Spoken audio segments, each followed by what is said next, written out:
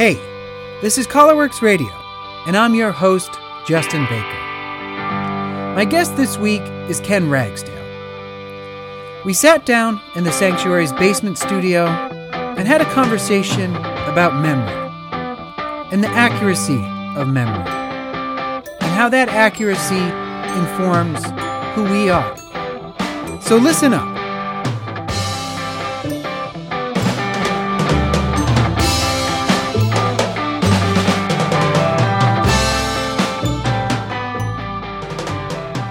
Ken Ragsdale, how you doing? I'm doing great. How are you, Justin? It's great to be here. Yeah. Well, thank you for coming back again to give this another shot.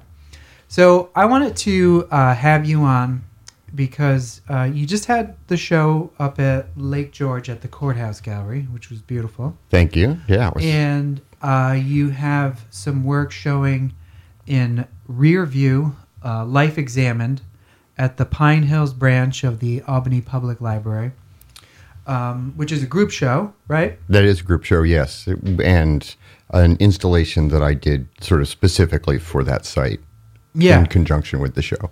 Right. Yeah. I saw it in photos. I haven't seen it in person yet, but I've seen installations of yours before.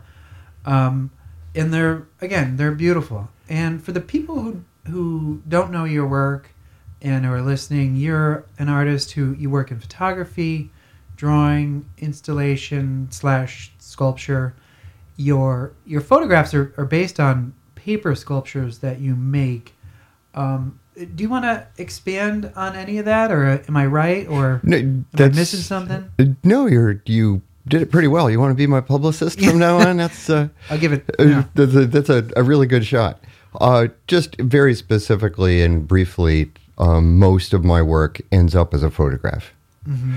But it starts out as a memory of a place or a thing or, some moment in my life, which could be conflated with another one, and from those memories I make sketches, and from the sketches I hand draw out these very sort of mechanical schematics, which are then cut out by hand and folded into three-dimensional objects, which is all this white paper. Mm-hmm. And then all of that is reassembled in a large diorama-ish sort of situation. And then I light all of this white paper with colored lights. Mm-hmm. And as I'm doing this, it all happens through the lens of the camera. So when you're in the studio, it doesn't really look anything like what it's going to end up as a photo. And the whole idea of it is that what I'm trying to do is manufacture a photograph of my memory. Mm-hmm. And so what appears in the photo is not only all of that materially, but the process as well. So when you look at the photograph, if you spend enough time with it, you understand how my mind works and the processes that it goes through, and that, it's complex. Yeah. I definitely, the understanding the mind was like thinking about your thought process as I looked through the show that was at the Courthouse Gallery. Really, that does feel true, because in some ways these setups have like almost like a cinematic feel to them. Like we're jumping in to a moment that's like, I guess what some people would call like a pregnant moment. Like it's not before the action. It's not after, it's kind of like, it's like a weird moment that is really open to interpretation. That's the plan. Yes. Yeah. And I'm glad we're talking about memory first, because I wanted to just, if you could talk about a little bit, like what is it exactly about kind of mining your memories for images that kind of drives you to make these? I think it's a good question, which I think about all the time I'm making them. Mm-hmm. And I think what I want to do is to present something that looks as if it could be factual, but its only basis is through the filter of my memory, so that what I end up getting is something that is emotionally and sort of psychologically sort of meaningful, But there's no specifics there. There's no facts to base it on.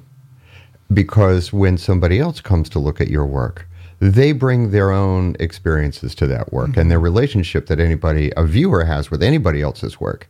That's the conversation. And if you give them too much, then it's more difficult for them to actually have a response to that work. And so the goal with the photographs is to provide just enough setting for that conversation to take place, if that makes any sense. No, that makes a lot of sense. And just to, and you were right. You really should be my publicist because that was very good. But it's the moment that where something may have just happened and something may be about to happen, but we don't know what that is. Yeah. And it actually doesn't really matter what that is. Yeah. With, again, just thinking about the viewer coming and them bringing all of their own thoughts, feelings, backgrounds, whatever, is part of that. Now, your images do have color, but it's very obvious to the viewer also that everything's made out of white paper. Is that part of it too? Yes, absolutely. Open-ended? Yeah. And again, to sort of see the process of how it got there. That, and I like, when I first started doing this, and still, whenever it's possible, all the objects are made out of a single piece of paper. And they're not taped or glued or anything. They're just folded, and then they stay in their positions via little tabs and little slots. Yeah. And I liked the mechanics of that. But even more importantly, it allows that object to be undone and become flat again. Yeah. And that everything that you see in the photograph is it's transitional. Even in its mechanics, it's transitional. It can be flattened out, it can be reestablished, it can move around, and it reflects how your memory works. It's like everybody's memories are so flexible and selective. That and so wrong. And so wrong so often. But see, that's the real point right there, is that they're not wrong. Your memory is always right. See, that's where the truth is that the truth comes out in whatever is left. The stuff that got pitched is like nobody cares and it doesn't matter. That's true. Just sticking on it for one more point, because I want to move on a little bit and talk about some of the mechanics, because I think that's interesting. Of how you make the images, but just sticking on the memory. What a lot of these memories are from the pictures that you're creating. To me, feel like memories that are from long ago. Is that that's is true? That right? Yes, a long time ago. Why is that? I can't think of a more elegant way to ask that. To say that, why is that? And I think that it's because oftentimes the physical sort of actors in those images no longer exist. Or even if they do, they're in such a different sort of physical state now that it wouldn't matter how I remembered them because they've changed.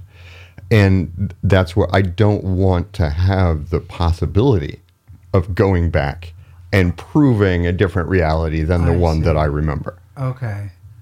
So it's far enough back where you feel like you have an authority over it. Correct. In some way. Yeah. And there's another thing too, and that is like, I'm no scientist and a super amateur researcher. But from what I found out talking to really smart people is that the way that your memory works is that it's based on survival.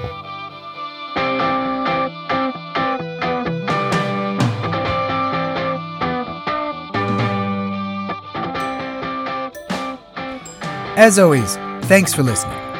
And if you get a chance, go check out ColorWorks Gallery at 621 River Street in Troy, New York. And if you didn't know, the theme music is by The Fix.